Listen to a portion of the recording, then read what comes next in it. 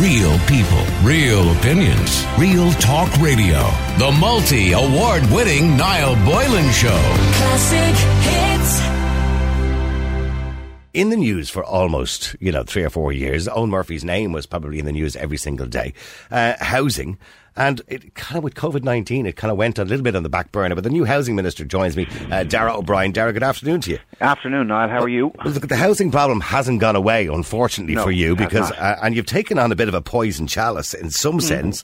It's a difficult ministry, a difficult office with criticism constantly all the time.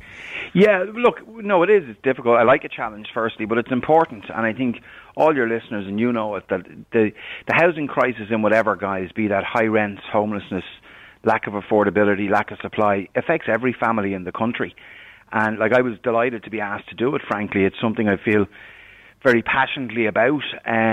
I'm not coming into it blind either, because I see the issues firstly in were you watching Owen Murphy over the last couple of years? Well, I was. I've given him a hard time over the last but that's what I'm saying. I think I spoke to you before, actually. I may have spoken on the Tonight Show or something like that. Yeah, you did. Absolutely. So, the mistakes that Owen was making, did you identify those while you were sitting, I suppose, on the sideline shouting like an angry parent?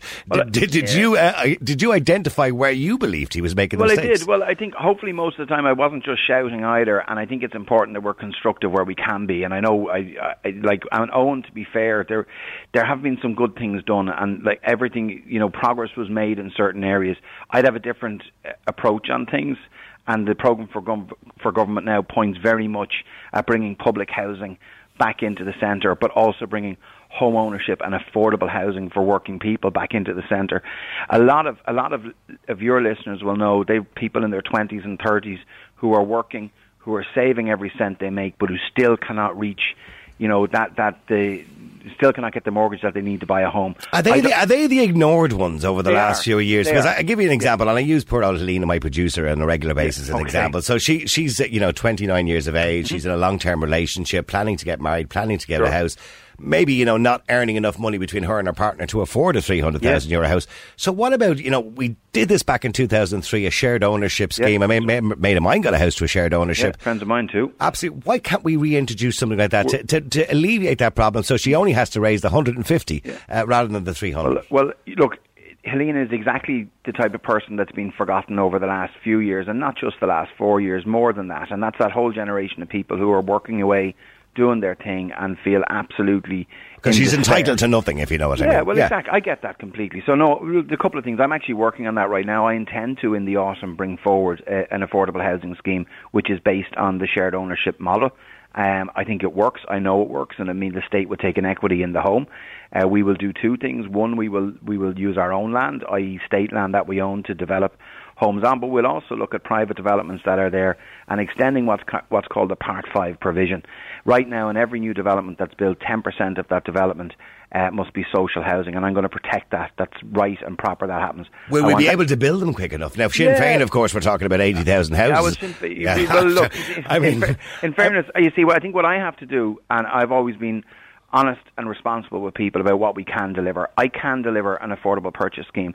Sinn Féin actually voted against affordable housing in the Dáil last year and the year before, and they've only come late to the game on it. So I'm not really too, and I mean this as respectfully as I can, I'm not really too concerned what they're saying, because we're in government to actually deliver. So I don't want to be messing around with people. People like Helena and her friends and colleagues deserve a chance to get on the ladder at an affordable rate.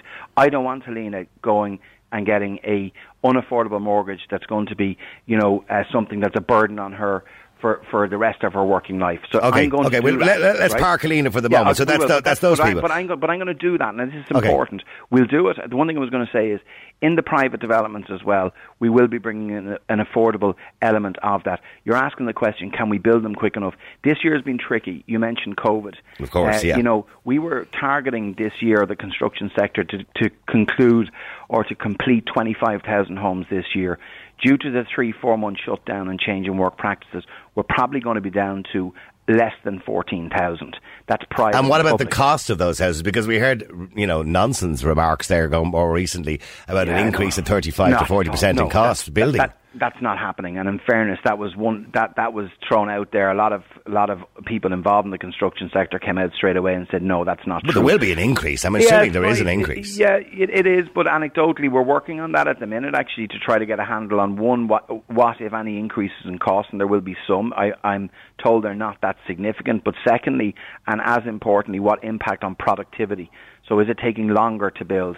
Anecdotal evidence back so far says that the sector have been dealing very well with it. People in construction deal with new processes and new rules and laws come in from time to time, and they're flexible to do it. So the evidence so far that's back to me shows that no, it's not having a massive effect on productivity, but the shutdown did. So we're going to have to catch up. Okay, in relation to COVID-19, of course, we brought in obviously legislation which stopped people being evicted from their homes. I don't know when that legislation runs out. There's a sunset clause in the start. It will actually run out under the current legislation. It'll run out on the 20th of July, so next week. Okay, right. So what further protections have we got for many people in the entertainment industry, many people in the pub industry, or many of those businesses which are not employing all of their staff yet at the moment because of restrictions on their business? So what have we got for those people to protect them and to stop them losing their homes, be it their mortgages or their rental homes? Are we going to continue those protections or increase those protections? The protections can't go on forever, and I think everyone knows that those type of protections were brought in on public health grounds. Having said that, for the last 10 days I've been working very, very closely with colleagues in government, particularly in my own Department of Housing, and all through today with the Attorney General, and actually trying to put in some more permanent protections for people, and to make sure, put it this way, the protections will not run out on the 20th of July. It's how long the emergency protections endure, but we need permanent legislation in this space as well, because all those very urgent changes were made and approved by the whole Dáil, by the way. Everyone in the Dáil did before this government was formed. Were done on the basis of the public health emergency. So what I'm looking to do is, what more permanent measures can I bring in? Because when we say a public health emergency, we're in that emergency at the moment, and we're going. And by what we're hearing from many ministers, whether we agree with it or disagree with it, we're going to be in it for a long time, because people's lives are being restricted, jobs are being restricted, so they're not employing as many people. So many people, through no fault of their own, can't afford their mortgage or can't afford their rent. Well, that's a really good point. Two things. Firstly, anyone who's listening to the show can't afford the rent now because they've lost their job due to COVID, or their wages have been decreased because of COVID, can apply for the emergency rent supplement payment. And I'm saying this because only 8,000 people have actually applied for it, where 1 million people, up to 1 million, were on the pandemic payment and the wage subsidy, yet only 8,000 have applied for that. So I would urge any listeners there who are struggling to pay their rent firstly, I'll deal with mortgages in a second, to access that payment. It's a one-page form. It's on the Social Protection website, or ring your local social welfare office. No one should be going into rent arrears due to the pandemic, so we're going to keep that. Secondly, in relation to mortgages and mortgage arrears, this is an issue. All of the banks have brought in these mortgage breaks, okay? But they have been condemned, of course, by we had Pierce Doherty on relation to the money they're making out of the interest. And in fairness, by Michael McGrath. And Michael McGrath, who's our Minister for Public Expenditure and Reform, and others indeed, I heard Leo Varadkar, are tarnished to say that too. And is there nothing can be done by the fact that not only are they charging the arrears interest, but they're also charging an interest on top of the interest, essentially? Yeah, they shouldn't be, Niall. It's wrong, and they know that's wrong. Okay, and pressure needs to be exerted on them through the central bank, the financial regulator, and indeed government. You know, the only mortgages I'm responsible for directly in housing, and we've tried to lead by example, are the Rebuilding Ireland Home Loan. Now, the Rebuilding Ireland Home Loan, which is a really good product, mainly for first-time buyers, we're giving the 6-month break, and there's no interest being charged. So that's government leading by example on it. No penalty interest, no interest for that period. The 6 months will be added to the back end of the mortgage. That's what should be done. And actually, realistically, Darragh, we can see a lot of this having to be extended right through to December, because I can't see this country being anywhere close to normal before January. That's a big, and I looked at one of the challenges, one of the things we were talking about at Cabinet yesterday was, should this endure even longer? Like, a lot of people are going back to work. We're going to have to live with this virus for a while and see how we can operate with it.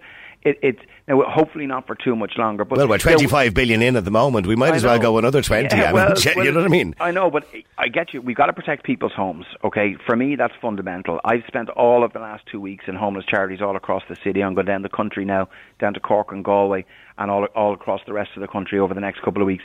If you look at the work that's been done by our homeless agencies through COVID to protect our homeless community from this virus, they've done unbelievable work, and that has been because of the collaboration of health and housing. We need to actually, there's been some really good things done that we can't lose because of COVID. We need to keep them in place, and that's what I want to see. But yeah, we're going to have to be reacting by government as this virus moves through the country, as there's peaks and troughs, and we're going to have to be flexible to bring in measures to protect our people, because at the end of the day, that's what I'm in government for, and that's what my colleagues and our Taoiseach is in government for, is to serve the people. Well, it says here you plan to leave your term of office with your head held high, having delivered affordable homes and rent for the Irish people. Well, look, we'll watch the space, Darragh. I'm not going to give out to you. You're only in the job. So we'll watch the space. Others have, by the way. And I'm sure at some point over the next few years I will be giving out to you. Hopefully not, but anyway, I'll be on to get that anyway. But thanks, Niall, for your... All right, you too. Listen, thank you very much indeed. Housing Minister Darragh O'Brien. And certainly lots of promises in there. So let's hope that Darragh, unlike Owen Murphy, keeps those promises and doesn't double down on, or doesn't double back, should I say, now, those promises that he gave. And I think it's very interesting that he's obviously talking about the shared ownership, because I've been talking about it for years. I think it's one of the most successful things we ever did in this country, and I don't know why we didn't repeat it. Real people, real opinions, real talk radio. The multi-award winning Niall Boylan Show. Classic hits.